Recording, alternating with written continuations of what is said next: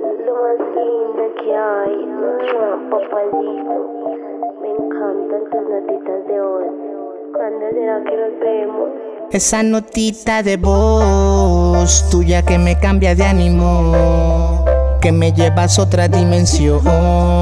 Cada vez que escucho tu voz, ay, tú me tienes loco, loco y me enamoras. Quisiera decirte de todo, aunque solo escuche tu voz. Tú me llevas a otra dimensión, me cambias de ánimo. Esa notita de voz tuya que me cambia de ánimo, que me llevas a otra dimensión. Cada vez que escucho tu voz, ay, tú me tienes loco, loco y me enamoras. Quisiera decirte de todo, aunque solo escuche tu voz.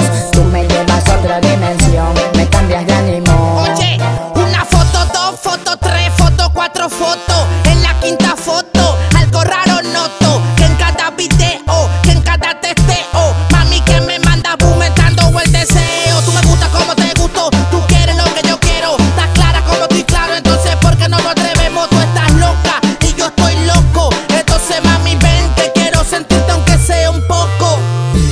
A pesar de que no pueda mirarte, por ahora me conformo con hablarte.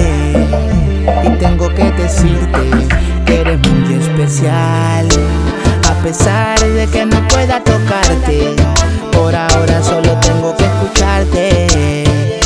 Y déjame decirte que esa notita de voz tuya que me cambia de ánimo, que me llevas a otra dimensión.